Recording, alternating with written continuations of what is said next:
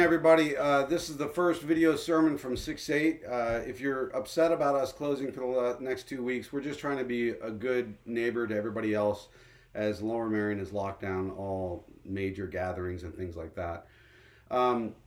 Good news is that Sandy Cove has given us the permission to reschedule our retreat. So we're looking for dates in the future. Keep that in mind. Maybe that'll be a blessing that more people can go. So sit back, enjoy this. I hope you get what you need this morning. And also, just remember the sermon is online as well on our website in print form and with questions at the end. And there's also slides on there if you'd like to look at the slides.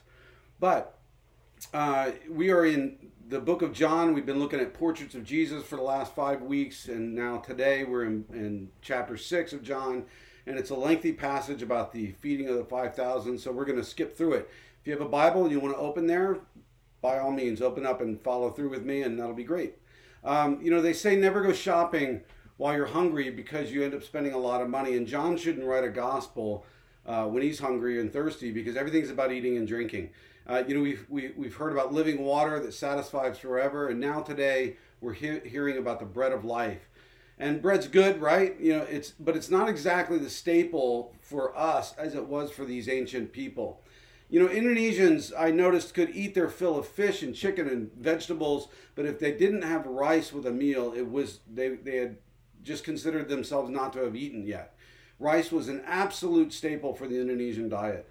And Americans haven't explored the possibilities of rice as Asians have. They've made anything from soup to candy to desserts with it and things like that. After Indonesia, I found myself craving rice after eating it three times a day for 8 years, and I still dream about hot fried rice with shrimp and who knows what else is in it on the side of a road in a dusty makeshift tent with motorcycles whizzing by 2 inches from your back and cats running around and a guy with a big wok, cooking that stuff up for you. It was crazy. But the first few times I sat out there eating that. There's so much stuff in it. You don't know what it all is. And you would pick things out and say, what's that, to whoever you're sitting next to. But over time, you just eat it, right? It's just fried rice. And there may be arteries and, pieces of goat stomach and brain, the fingernail of the cook, who knows, in there, but you eat it. But you do know that he just washed your plate by dipping it in a bucket of dirty water one time after letting the rats eat the scraps off of it in the corner from the person before you, and then he wiped it down with the same dirty rag that he wipes all the old wooden tables down with as well. Pretty nasty, but you get used to it. You don't care, right? It's just good fried rice, and you start to trust the curing properties of peppers and hot sauce to kill all the bacteria, and somehow it works, right? But the Indonesian concept of food is if it breathes, kill it, and eat every bit of it with rice. They would top off their fried rice with a crispy egg and generous amounts of hot sauce. It was so yummy in the morning. I loved it. Bread held the same idea in Jesus' culture for these ancient people. It was a staple which meant life to them. So he's speaking their language in this passage. The Irish might say the potato of life, the Indonesians the rice of life. But to these people, Jesus says he's the bread of life, sustaining us not just for salvation at one time, but in every day of our lives. So the question is, why do we follow Jesus? Why do we follow Jesus? Do we really want the daily bread of life that he offers, or are we looking for something else? Right? This is a story about a crowd of people who had just followed Jesus because they had seen him healing the sick. In verse 2, you read that. It says 5,000 men, but if you add in women and children, there's probably quite a bit more. And they found themselves out in a field without anything to eat, and Jesus feeds them by multiplying a few loaves and a few fish, and it all goes well. And then after this event, his disciples get in a boat and they go over to Capernaum, right? And Jesus, at this point, stays behind on a mountain. Because in verse 15, it says, he knew that they intended to come and make him king by force. And later he walks on water, after this event, he walks on water out to the disciples in the boat, if you remember that story.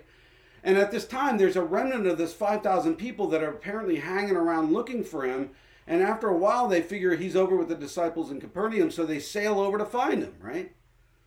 Verse 25, it says, when they found him on the other side of the lake, they asked him, Rabbi, when did you get here? Because they hadn't seen him walk in the water and get into the boat.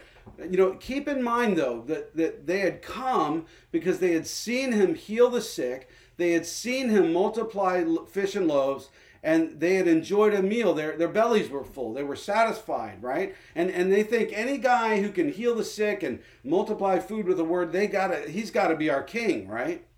So the question is, do they really want Jesus for what Jesus offers? Do they really want Jesus for what Jesus offers? And Jesus answers that. He ignores their question, and he goes straight to the heart of the matter. Verse 26, Jesus answered, very truly I tell you, you are looking for me, not because you saw the signs I performed, but because you ate the loaves and had your fill. Do not work for food that spoils, but for food that endures to eternal life, which the Son of Man will give you. For on him, God the Father has placed his seal of approval. Amen. So they got fed. They're all fat and happy, right? But it's a sign that they're not following Jesus for what Jesus offers, but for what they can get from Jesus. And as he did with Nicodemus and the Samaritan woman and the man at the pool at Bethesda, he begins to open their minds to stop looking down at their circumstances and to look up to him. And that's been a common theme in all these stories, isn't it? Pascal once said there was once in man a true happiness, of which now remained to him only the mark and empty trace, which he in vain tries to fill from all his surroundings, seeking from things absent the help he does not obtain in things present. But these are all inadequate, he says, because the infinite abyss can only be filled by an infinite and immutable object, and that is to say, only by God himself. In Greek mythology, King Tantalus was punished in the underworld. He was chained in a lake, and the waters came up to his chin. And every time he tried to bend down to get a drink of water, the waters would recede really quickly, so he couldn't get a drink. And over his head were branches laden with choice fruit. And every time he reached up to satisfy his hunger, they would pull away from him. And so he became a symbol of utter frustration and temptation. And his name is immortalized in the English word tantalize. Isn't that interesting? We as Christians on the opposite side of knowing Jesus may still have the same problem. We may not need food and water, right? We might be satisfied in those ways. We may not need a powerful king, but we need approval. We need attention. We get caught in our weeds of desire, all these things that we chase after and never really satisfy because they were not made to satisfy us. And the simplistic answer is to fill the void with outward sin, with pleasures or whatever. But the problem is actually much deeper than that. It's a problem of coming to the end of ourself and in total reliance on Jesus. Francis Schaeffer, during a particularly difficult time in his life, said, I have discovered the present value of the blood of Christ, the present value of the blood of Christ. Meaning that beyond salvation, the blood of Christ, sustains him day in and day out. He has learned a reliance on Jesus every day for his daily need, whatever it is, internal and external, right? Consider this question. When does a pickle become a pickle, right? When is it no longer considered a cucumber? Did you know cucumbers were actually pickles? Some people don't know that. When is it no longer considered a cucumber? When it's first put into the jar, or when you take it out of the jar, or sometime in between? It's a good question, right? We are saved, we are immersed in Christ, pickled in Christ, and then we begin to soak him up through and through in our daily lives.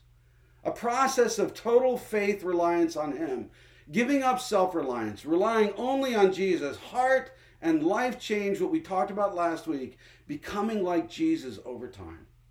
Amen. It's reflected in that verse that Rachel and Lindley chose to guide our daily prayer times leading up to the strategic planning meeting on May 2nd.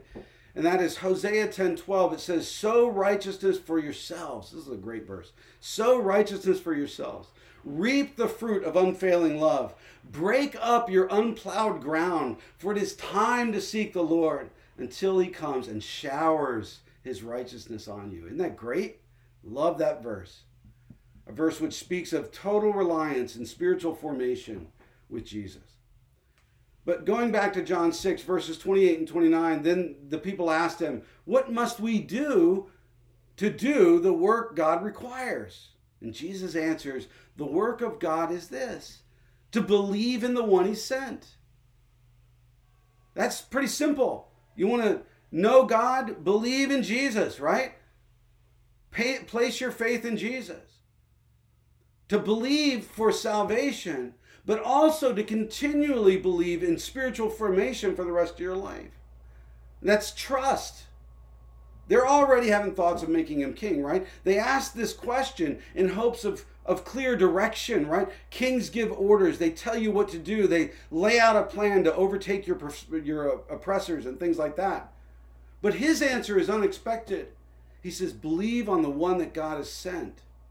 And when Jesus speaks of believing, he is speaking of trust. He's speaking of total reliance. He's talking about becoming a pickle, of giving up all control, of him becoming your Lord. Verse 30, so they asked him, what sign will you give that we may see it and believe you? What will you do? Our ancestors ate the manna in the wilderness. As it is written, he gave them bread from heaven to eat. And to understand their line of thinking there, we look at verse 14, where they said, surely this is the prophet who is to come into the world. Now that is a direct reference to Moses and his words in Deuteronomy 18:15, where it says, the Lord your God will raise up for you a prophet like me from among you, from your fellow Israelites. You must listen to him. So they're thinking back to that story of manna in the wilderness, and they considered Moses to have given it to them for 40 years. And they looked at that manna and they said the same thing that I said about my Indonesian fried rice. What is it? Because that's literally what the word manna means. What is it? But they ate it and they grew to rely on it, and it was sweet. In John 6, their eyes are still on their circumstances, saying, Moses gave us manna for 40 years. You fed us once. Show us something greater. Give us more food. If you're the prophet, we'll make you king if you can prove yourself to us. And they're missing the point of who Jesus really is. Not just a prophet, but the bread of life and flesh. They want to stay in charge of their own lives and for Jesus to be their errand boy. They don't mind a savior. Sure, feed us. Sure, take care of Rome. But we don't want a Lord. We don't mind a savior, but we don't want a Lord. Verse 32, Jesus said to them, very truly I tell you, it is not Moses who gave you the bread from heaven, but it is my Father who gives you the true bread from heaven. For the bread of God is the bread that comes down from heaven and gives life to the world. So God provided, not Moses, right? In that story, only enough manna was provided for one day's need. It was a 40-year lesson in daily reliance on the Lord. And Jesus is telling them, this bread which comes down from heaven will sustain you every single day of your life, and you've got to learn to rely on it every day. So he won't be their puppet, right? He's offering himself, and just as the manna from heaven was sweet, so is Jesus. As if he's saying to them, up until now you've relied on yourself, but rely on me and I will bring you life. But again, relying on him means giving up the all-precious self. Verse 34, Sir, they said, always give us this bread. Eyes still on their circumstances, not on Jesus, right? Always give us this bread. So he clarifies in verse 35, he says, then Jesus declared, I am the bread of life. Whoever comes to me will never go hungry, and whoever believes in me will never be thirsty. Amen to that, right? I can hear you guys saying amen out there, right? And with this statement, he breaks the back of their faulty understanding, right? And he launches into this great discourse explaining that it's his body and his blood which brings true life. And it's not what they wanted to hear. And they start to grumble just like the Israelites did under Moses. Finally, in verse 60, here's the result. They say, this is a hard teaching. Who can accept it? This is a hard teaching. Who can accept it? It's unexpected. right? And not what they wanted to hear. And Jesus, right here, cleans house of all those who really weren't there for him, but only were there to get what they could from him, what they wanted from him. And the result is in verse 66. It says, from this time, many of his disciples turned back, and they no longer followed him. Isn't that sad? We pastors, we experience this often. Because when we get down to it, the issue really is Jesus Lord of your life or not? Is he Lord of your life or not? We may not mind a Savior. Sure, help me with my job, get me more money, get me this, get me that. But we don't like the Lord part. We don't like the Lord part. You know, there's a popular phrase out there right now called love wins. You've probably seen it, right? And it sounds great. Love wins. Sounds great, right? But let me say that could be a mask for our pride, our disobedient hearts. Because it's not really love at all when total tolerance and acceptance and acquiescence to anyone's errant thought or unbridled desire or sin life, it becomes love's definition. Even when all of that means destruction and spiritual death for people. That is not love at all. The term should be Jesus wins. Since when everyone comes under his lordship, life and purpose and abundance are found. Self-denial and repentance of sin aren't only healthy things for us, but they are necessary in the Christian life. You can't have Jesus without having repentance first. And these people turn away, and they can't bring themselves to submit to him. They're fine with him doing things for them, with healing them, feeding them, getting them a job, protecting their kids, or what have you, right? But they want to stay in control, and they don't want to let go of the self. Living out of self-confidence and not out of faith. Or maybe we should say, living out of self-righteousness and not out of Christ's righteousness in our lives. Problem is that those two things look a lot alike since they're both based on confidence. Both look very Christian, but they have very different sources of confidence. Faith starts from the point of recognition and acceptance of total human weakness and reliance on Jesus. The self, on the other hand, relies on moral abilities and religious accomplishments and visible securities, and the self has to have positive circumstances to survive. Self-confidence finds its confidence in me and my circumstances. I can say I'm a Christian, I can go to church, I can do all the right things, I can look very Christian, but if my confidence is in what I do, what I make of myself, on everything going well for me, it will always fail me. Some go the other way in their self-confidence. The person living in open licentiousness before the Lord saying, I define what's right and wrong for myself. I don't need Jesus to tell me what's right and wrong. He can help me, sure, but I'm in control of myself. I'll decide for myself what I'll do, what's good for me and what's not good for me. Self-confidence as opposed to self-reliance, or faith reliance, These are talked about in Jeremiah 17, 5-8. It starts out saying, cursed is the one who trusts in man, self-confidence, right? Who draws strength from mere flesh and whose heart turns away from the Lord. That person will be like a bush in the wastelands. They will not see prosperity when it comes. They will dwell in the parched places of the desert, in the salt land where no one lives. But that's contrasted with the person living in faith in verses 7 and 8. It says, but blessed is the one who trusts in the Lord, whose confidence is in him. They will be like a tree planted by the water that sends out its roots by the stream. It does not fear when heat comes. Its leaves are always green. It has no worries in a year of drought and never fails to bear fruit. Amen. That's what I want. I don't just want salvation. I want to walk with Jesus. I want to seek his glory in this world, and I want to be about his mission. And that's the person waking up every day, eating the bread of life via the crucifixion of self, unswayed by their circumstances, unswayed by the coronavirus, failures and hurts. They don't wear their hurt on their sleeve and always, batting people away with it or running back to it, because they don't need approval from anyone but Jesus. relying on him, not just for salvation, but for our very identity, for our daily sustenance, even in internal parts. Self-confidence requires all of our circumstances to go well. Largely, Indonesia, for many reasons, wasn't a positive experience for me, because before I left, things were great. I had 2 businesses. They were going well. I knew a lot of people through them. My preaching and my ministry was going really well at church. I was getting all my pats on the back. But that all changed when I got to Indonesia. I was back to square one of my learning. I didn't know the language. I wasn't the rock star I thought I was. No one knew me. They didn't know my gifts. They didn't know what I could give. I had severe culture shock, and my character had been attacked with false accusation by another brother in Christ on my team. It was crazy.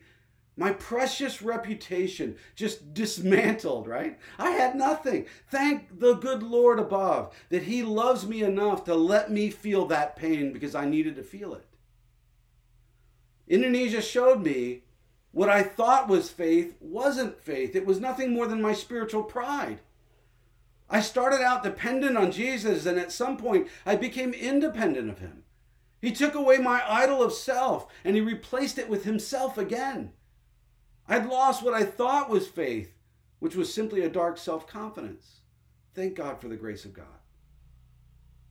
And I ended up asking myself at that time, do I know Jesus at all? Am I no longer really using the product that I promote, right? It's easy to stand in the pulpit and harp on outward sins, but it's much harder to bring us to the point, to the foot of the cross, and to apply the gospel to the all-precious self. A.W. Tozer once said, the sins of self are not something we do, they are something we are. And therein lies their subtlety and their power. We know that sin manifests itself in action many times, but it begins in the disobedient, prideful heart. Ingrained in the fabric of self-righteousness and self-pity and self-confidence and self-sufficiency and self-admiration and self-love, and you could keep going, right? Outward visible sin is only born out of these things. They are first and foremost a problem of the heart. And sadly, promoting self under the guise of promoting Christ is way too easy to do. It is way too easy to do. You would think that good teaching and eloquence and more information would just preach it right out of you, but it can't. That can all be used by the Spirit, and we should preach, and we should teach, and we should pray for each other, and we should explore the Scriptures, and that can all be used to change us, but the self can live unrebuked at the very altar of God. Self's the veil which hides the face of God from us. It can be removed only by soul surgery, never only by instruction. Just recently, 2 people, a husband and wife, told me their story of conversion and how both of them separately had these distinct experiences, almost physical experiences, where they felt something change in them, and suddenly they this desire to stop living out of deadness and to start exploring the truth of God, and they started buying books and reading the Scriptures, and next thing you know, they were Christians. Amen to that. Soul surgery. We can't instruct the coronavirus out of a person.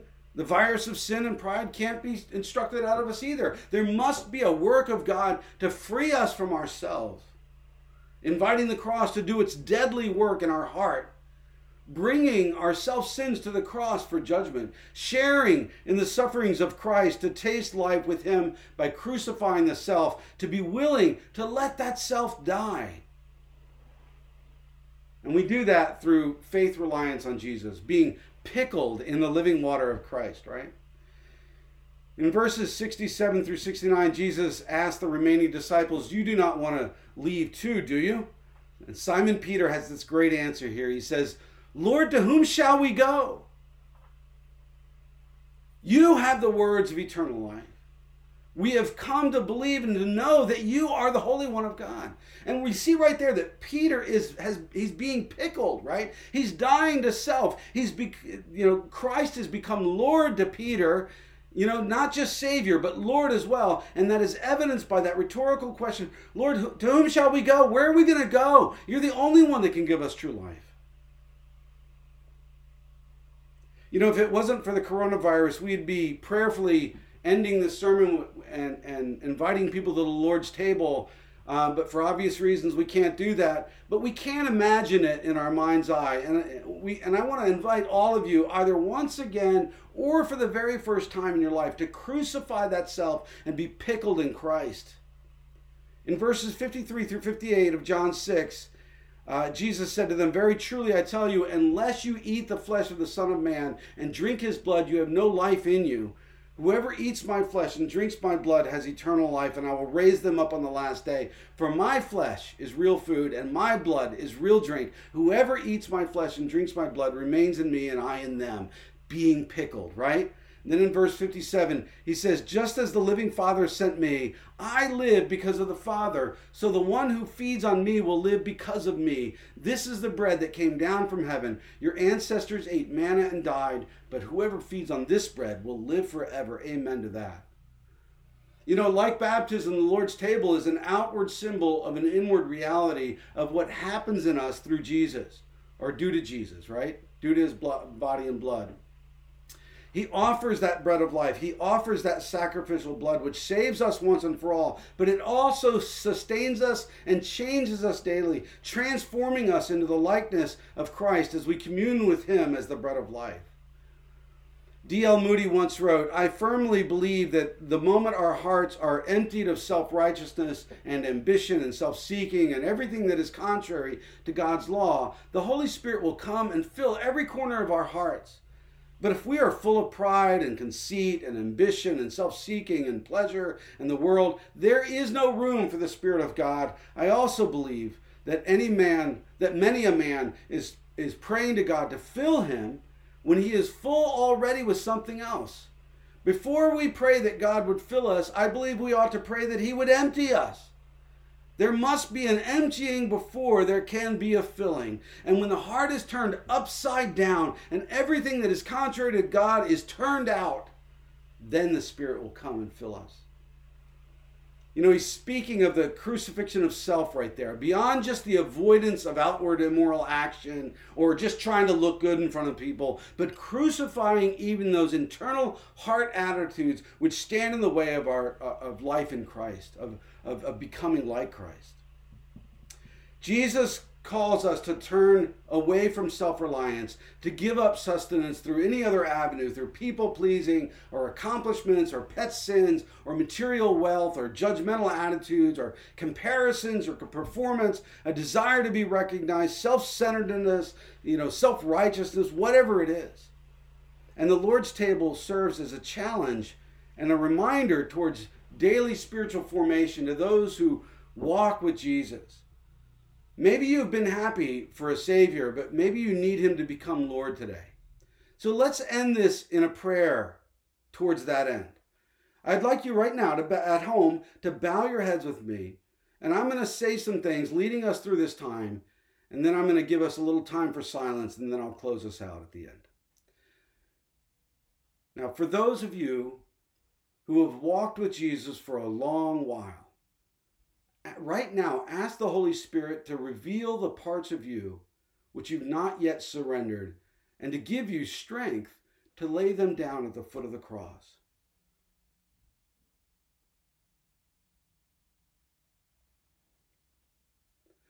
For those of you who have never stepped across that threshold with Jesus, I invite you to do that right now. If you've never given your life to Jesus, just simply use this time to pray a prayer of faith right now. You can pray like this: Jesus, I recognize that you are the living water and the bread of life, and I turn from my sin. I turn from my self-righteousness to you, the author and creator of my life. Save me and fill me with your Holy Spirit. Let me rely daily on you. Come and be Lord and Savior of my life right now. Amen. You can pray that prayer in any way. It doesn't have to be exactly like that. And if you have prayed that prayer, I'd love to hear about it. If the Holy Spirit is speaking to your heart right now, don't hesitate. Give yourself over to the bread of life. Accept Jesus as Lord and Savior and be reborn to new life.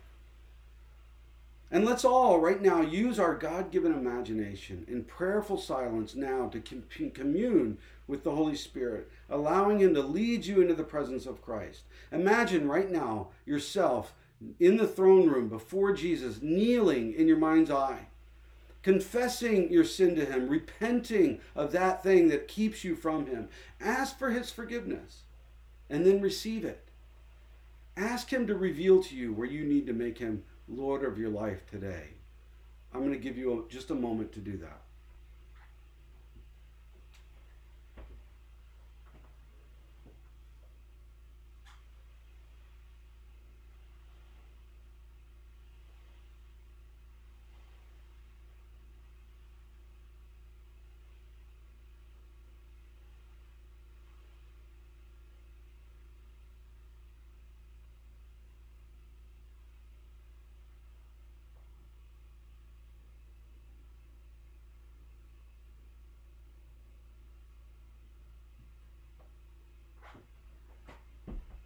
You can continue to pray if you'd like, but I just want to close us out, our time together. And I really miss being with you today. And hopefully we'll see you next Sunday, but there's a good chance that we won't be meeting this coming Sunday either. So we'll do this again. Let me pray for us. Father, we thank you for today. We thank you for what you've taught us. And we ask that we would be pickled in you. We would just be soaking you up to the very center core of our being, that we would be changed from the inside out, Lord Jesus. That we would take on your properties, that we would take on your taste, that we would smell like you around other people, that we would exude you around other people, and that we would be agents of your gospel in this world for your glory and for your mission. In Christ's name we pray. Amen.